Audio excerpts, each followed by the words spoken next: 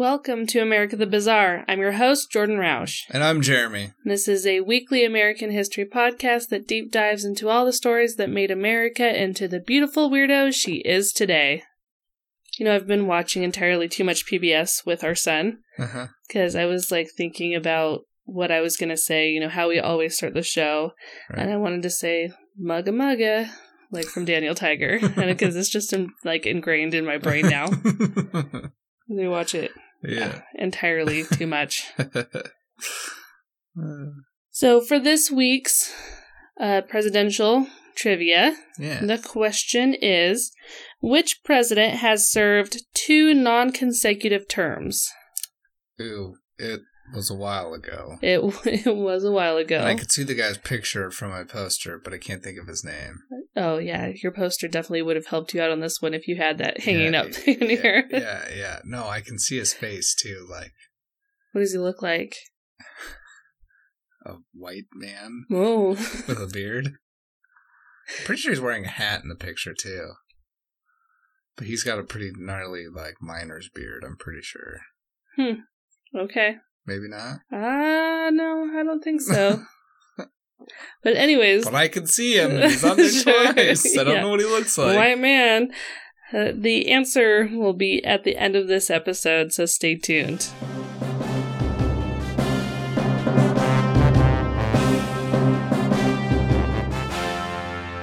It was a 50-50 shot with whether or not he had a beard. Yeah, pretty close to it. Probably. Yeah. I don't know, there's a lot of presidents that were clean-shaven, even for the olden days. Unless you count, mutton chops as, facial hair.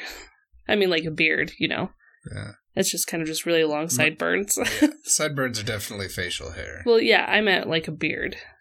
If you count it as a beard. Yeah. I think it's probably a class of beard. Yeah. I don't know how many had, miners' beards, though. Like you were saying. Wow. Need to get your poster out. Yeah. So, we don't know much about the early life of Patty Cannon. Some believe that she was born Lucretia Patricia Hanley or Martha Patricia Hanley, so either name, around 1760. Okay. But she went by Patty, so we at least know that. There are differing accounts of her parents and where Patty was born as well. Some accounts say that her father was from a Royal English family, but was cast out because he was a scoundrel, and he made his way to North America. Other accounts say Patty belonged to a family of gypsies in Canada, and then she made her way into the United States, working as a prostitute in her early 20s with hopes of owning her own brothel one day. But whatever happened in her early life, we do know that she eventually ended up in Sussex County, Delaware, and married Jesse Cannon, who had some farmland in Johnson's Crossroads, which was a town just a few yards from the Delaware-Maryland border. They had a daughter named Mary Cannon and a son. It was yards away? Yards away. Literally. Can we just say feet? Yards. No, we cannot just say feet because it was several feet. Yes, okay. Feet. But anyways, they had a daughter they named Mary Cannon and a son they named Jesse Jr. Patty was a big lady, in both height and weight. One source that I read described Patty as an Amazonian Paul Bunyan. Nice. She was also very strong and attractive, and would entertain travelers passing through their town. She is kind of a little, entertain. So more like drinks and food and talk. Okay. Her house was kind of like a bed and breakfast, but nobody really stayed the night. Yeah. They more just stopped in to eat at her house. Yeah. By the time that the American Revolution came around, British slave importers had brought around 3 million captured Africans to the Americas to be used as slaves. After the Revolutionary War was over, many northern states passed legislation that abolished slavery in their states, since slavery was not crucial for the economies. They're we don't need slavery, we don't want it. Yeah. Different industries. Yeah, there wasn't these huge farms that they needed, slave labor for. Well, I mean, just or just general, like large amounts of labor. You need labor to run a farm. It doesn't necessarily have to be a slave labor. Right. But you know what you know what I'm saying. Yeah. The South, however, ran their economy literally on the backs of slaves. Right. That is how their economy worked. Right. When new states were... Free labor. Yep. When new states were added to the Union, there was often a lot of debate and tension on if the state would be a free state or a slave state. In 1807, Congress passed a law to abolish the African slave trade that would go into effect in 1808. This law did not abolish slavery, but meant that new slaves could not be brought into America from Africa. So it's basically saying, you're not going to bring any new slaves in. Right. So even though trading slaves was not illegal and children born to enslaved parents were automatically born enslaved themselves, many plantations still wanted to grow their slave populations, and the price of slaves skyrocketed to an average price of $300 per slave, which is around $7,000 today. And this is at a time when you could buy an acre of land for $1. Wow. So, even though it's not a lot for human life. Yeah. It was still a lot of money. Sure. Back in the day. Right. Slave traders would... I mean, you could buy 300 acres with that land, but you wouldn't be able to work it. Right. I mean, you could, but not and be... Not for cheap. Yeah. Slave traders would roam the country looking for slaves to buy that they could then sell to plantations at an increased price.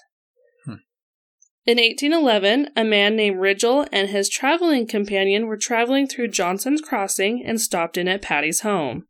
She offered them strong hot toddies and listened to the stories of their travels. That just reminds me of the guy that we used to... our landlord from Sheridan. Oh, did he love hot toddies? Oh my God, he would not stop talking about hot toddies. I do not remember that. He would always go to the Holiday Inn. He did. I do remember he loved the Holiday Inn bar. Yeah, and he would drink hot toddies with his lady friends from the church. Nice. He was a single older dude from Sheridan, Wyoming, so that was his game, especially in the wintertime, which is 3/4 of the year. Yeah, which is most of the time in Wyoming. Mm-hmm. Well, Rigel mentioned to Patty that he was a slave trader and was carrying cash to buy any slaves that he came across. Patty mentioned she had a slave to sell, but unfortunately he was not there at the moment, so before leaving, Rigel said that he would return to buy Patty's slave, and him and his friend took off down the road in their carriage. As soon as Rigel left, Patty went to go get her son-in-law, Harry Brereton, and 2 local brothers, John and Jesse Griffith, that were known troublemakers. The men and Patty dressed in dark coats, tall hats, and grabbed their muskets. They jumped on their horses and started to make their way through the nearby forest to cut off Rigel's carriage. Okay, at this point, I want to ask you where you think the story is going. She murders them. Okay. Or why? Because she's anti-slavery. All right. I just wanted to get your thoughts about how the story was going first. Is that it? Nope. She just wanted to rob him of all of his cash because he was carrying thousands of dollars. Oh. Patty and her men knew that Rigel would have to cross the river at Cannon's Ferry, and it would take a while for the ferrymen to be called over and then make their way across the river. Patty's gang would cross the river at a closer point and then waited by the road for the carriage. When Rigel's carriage was in view, Patty and the men opened fire on it. Rigel was hit by a musket ball that went through his stomach. He fired back with his pistol into the dark and then got back in the carriage and left. Rigel and his friend made it to the next town over named Laurel, but Rigel died of his wounds about an hour later. Mm. Rigel's friend told authorities about their stop at Patty's and then the ambush that took part soon after. Sussex County authorities caught Jesse Griffith, and it didn't take much for him to spill all the details of the attempted heist and the participants, except that he left out Patty's name, or he did mention her name, but authorities chose not to arrest her either way. Jesse's brother John and Patty's son-in-law Harry were soon arrested, tried, found guilty of murder, and sentenced to death by hanging. If anything, Patty grew braver after the encounter, and when another slave trader showed up at her house a few years later bragging about how he had $15,000 in cash on him to buy slaves, which is about, I think, I didn't write down the math on this, but I think that's about $300,000 today. Jeez. Just in cash. Yeah. So he said he had $15,000 in cash on him to buy slaves. Yeah. Patty found that opportunity was too good to pass up. While the slave trader was eating a meal that Patty had prepared for him, Patty walked up behind him and stabbed him in the back. As soon as the slave trader slumped over the table, dead, Patty heard more travelers outside of her door ready to come in and visit. So she got the slave trader onto the table and wrapped him and all of the dishes on the table up in the tablecloth and shoved it all into a big box. Oh, Jesus. She then let the other travelers in to eat and drink with her. Once they left, she got a couple of other local brothers named the Johnson brothers to dump the slave trader's body into a shallow grave. Jeez.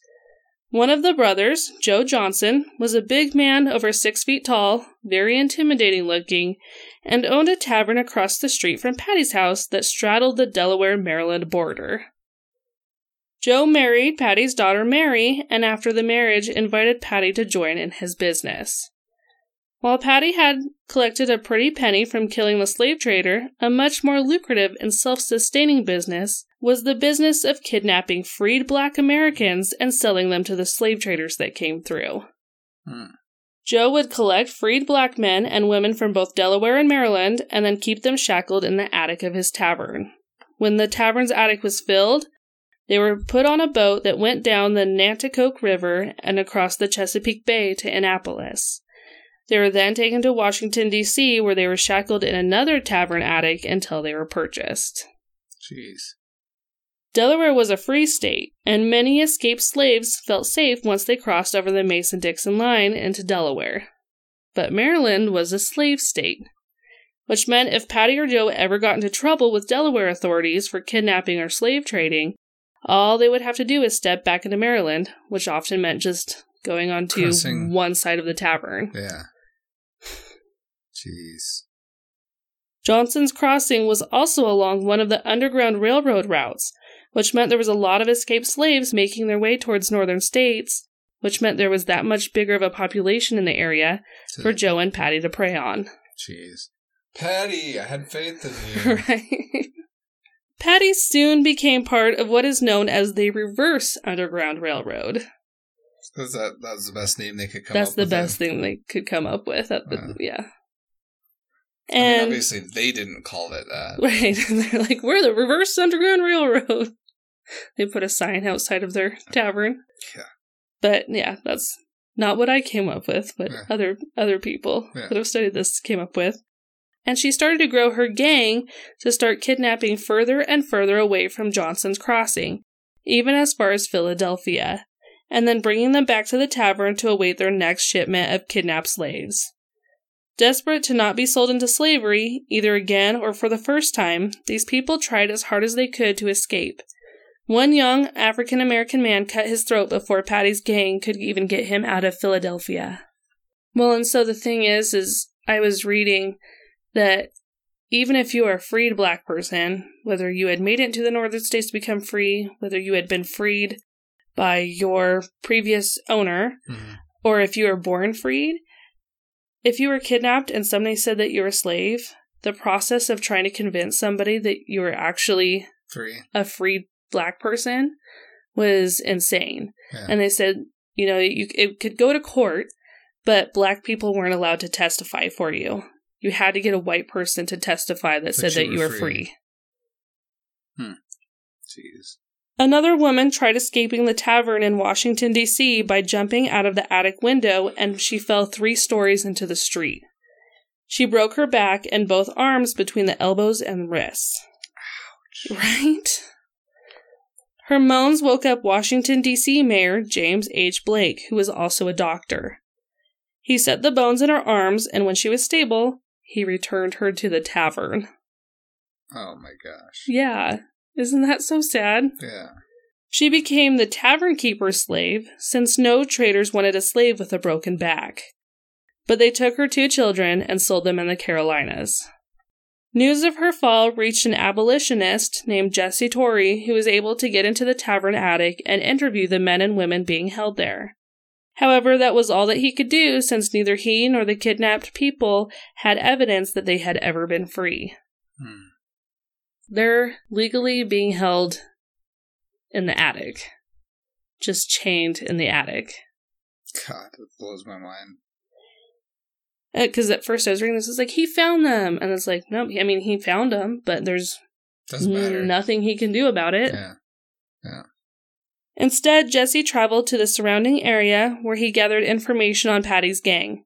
He then returned to Washington with his evidence and appealed to a court to free the people being held in the tavern attic. In 1816, a member of Patty's gang hired a free black American named Luomoni to work on the crew of his small ship. When the ship got close to a bridge, Joe Johnson jumped from the bridge onto the ship, tackled Luomoni, and tied him up with the help from the rest of the ship's crew.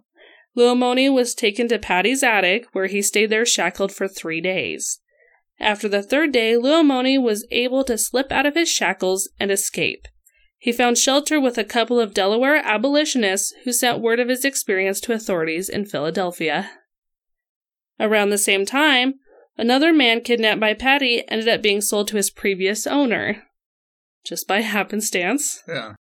Because of this, the man was able to sue for his freedom. And he got it. Yeah. And he won.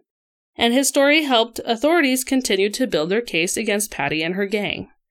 In 1819, a free black woman from Philadelphia named Sarah Hagerman was kidnapped by Patty's gang. Word of her abduction and her abductors made their way to Willis, a member of the Pennsylvania Abolition Society, and Hatfield Wright, one of Patty's neighbors who was also an abolitionist. Willis and Wright concocted a plan to try to find Sarah Hagerman in Patty's house. They hired a man to pretend to be looking to buy a slave, who was led by Patty into her attic to take a look at the slaves. The man was able to pick Hagerman out of the group of slaves and let Willis and Wright know. They contacted the sheriff, who was able to get a warrant to search Patty's house. The sheriff and his posse went into Patty's house and found 5 young black women shackled in the attic. However, none of the women were Sarah Hagerman, and the sheriff was forced to leave empty-handed. What? Again.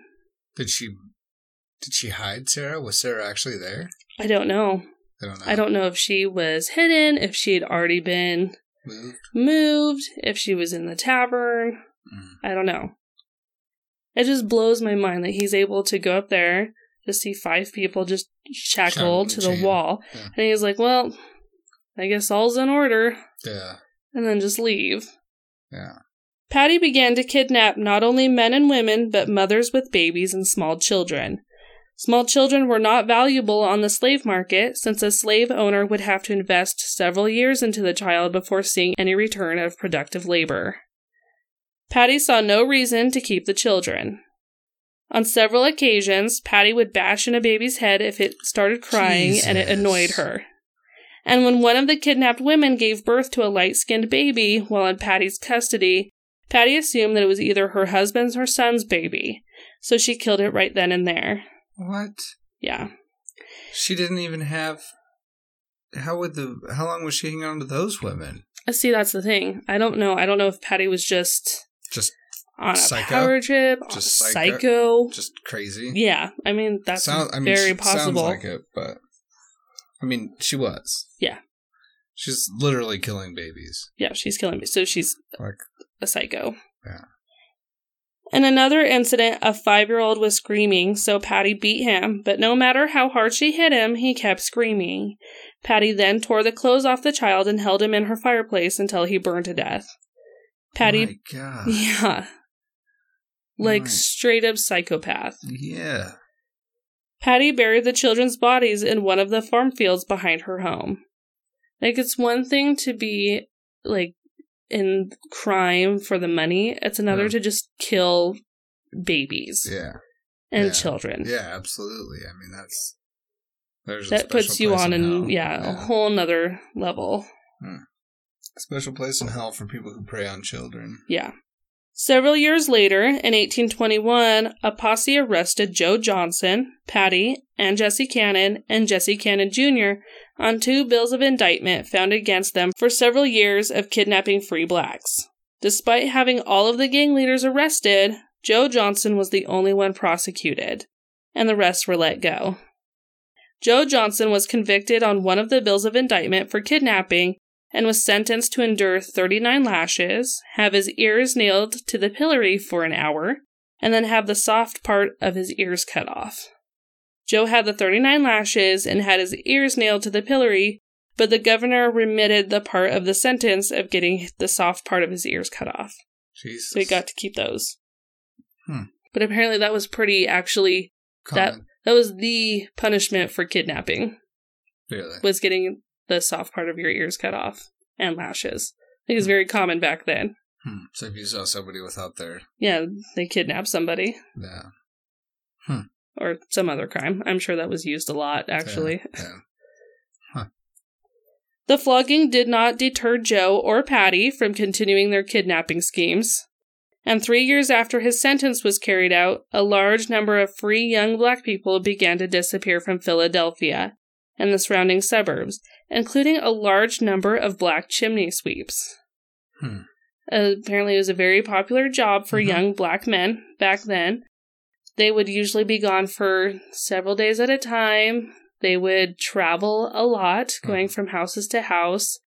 And so it was really easy for Patty and her gang to just snatch him off the street and put him in a boat and...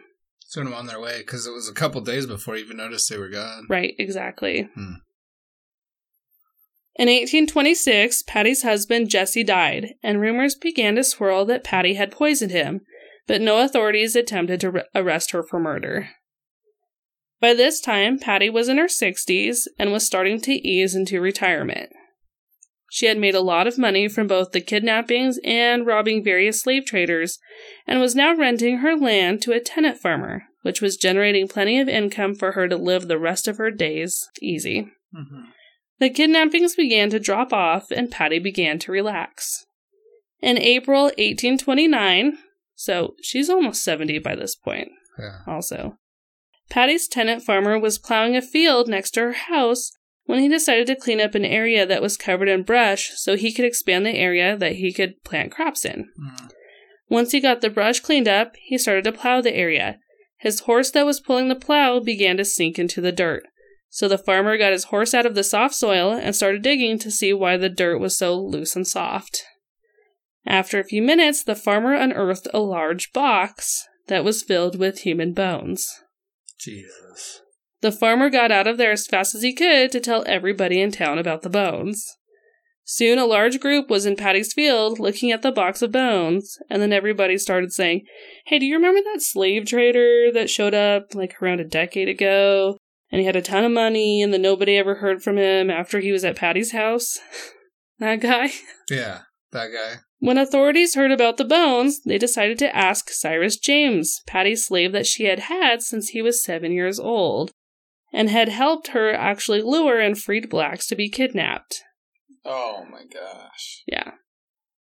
I mean, I feel like you can't blame that guy. It's like, he obviously realizes this lady's a psycho. Right. If he doesn't do it, he gets killed. There's nowhere to hide from her. Yeah. And also, it's probably, a little bit of Stockholm Syndrome, too. So, James quickly started telling authorities about how Patty killed the slave trader and that she had murdered several others, and he could show them where all of the bodies were buried, because he had helped. Right. James led authorities and a large crowd equipped with shovels through Patty's fields and pointed out all the burial places that James could remember, and bones of both adults and children were dug up all over her property. Sick. With James's testimony and the bones found, authorities finally had enough evidence to arrest Patty Cannon. Patty was taken to the jail in Georgetown while people continued to dig through her fields looking for more bones.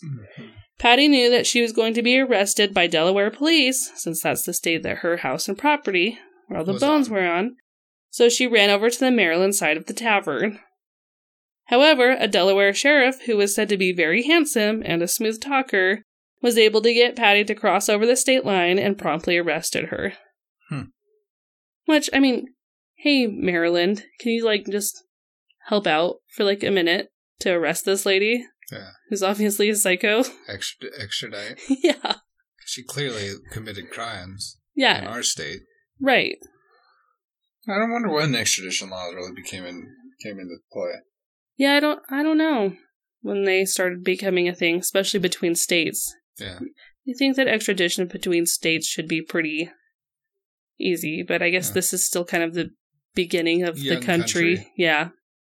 Still, everybody was still used to them being their own colony. Right. Own little mini country. Yeah. Patty was indicted on 3 counts of murder. However, the trial never happened because Patty was found dead in her cell with no apparent cause. But there is speculation that she was able to get a hold of some arsenic and would have rather poisoned herself than go through with the trial, where she would have more than likely be found guilty and hanged in the town square. It's a shame. Yeah. Patty was buried in the jail graveyard. Many years later, the graveyard was dug up so that it could be paved and turned into the courthouse parking lot. Patty's remains were dumped into a Sussex County potter's field, except for her skull, which was kept by the Dover Public Library. Gross, right? Yeah. Why do you want that? Yeah. That's an odd keepsake. Thing to keep. Yeah. Apparently they don't display it. They just kind of keep it in the back. So they just have this skull? Yeah, I was watching this interview by this historian that knows all about Patty. And I guess she had to, beg to go see the skull. Oh, really? But then she got to go hold it. And I was like, oh.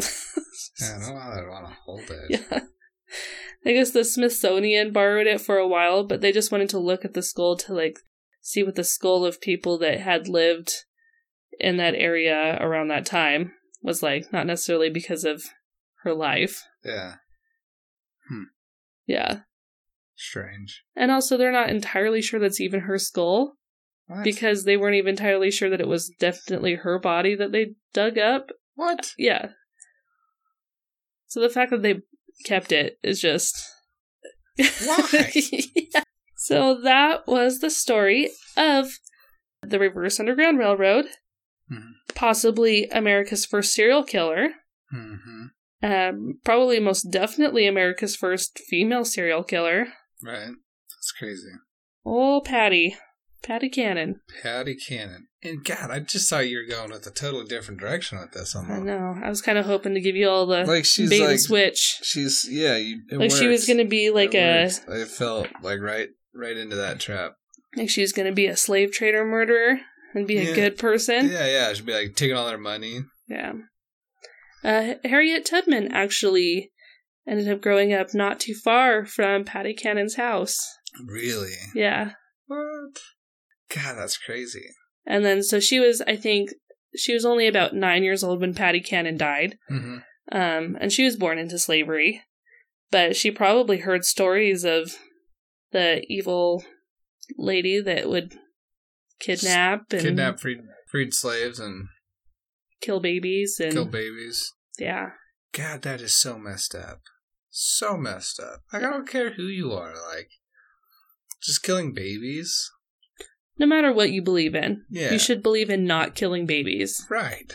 My sources for this story were Congress Abolishes the African Slave Trade, a History.com article, Delmarva's Patty Cannon, The Devil on the Nanticoke, by Michael Morgan, and Delaware's Patty Cannon and Her Evil Ways, by Shannon Marvel McNaught.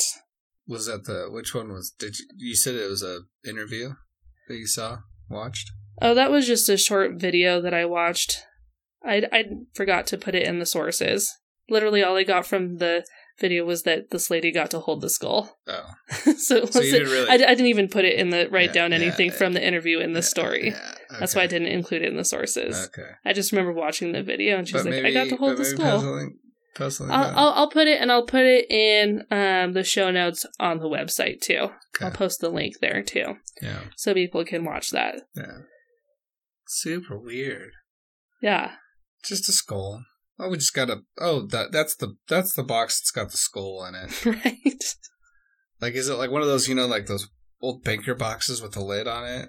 That just has... like a shoebox. It's like a shoebox. It just the lid doesn't close all the way because there's a giant skull in it. So it just it just kind of peeks out the top. Yeah, the forehead just you can just see that. What's in that box? And then just poor handwriting, it just says Patty's skull. Yeah. Yeah. In black quill ink calligraphy. Yeah. The presidential trivia. Who's the only president to serve 2 non-sequential terms? Can you give me a first letter?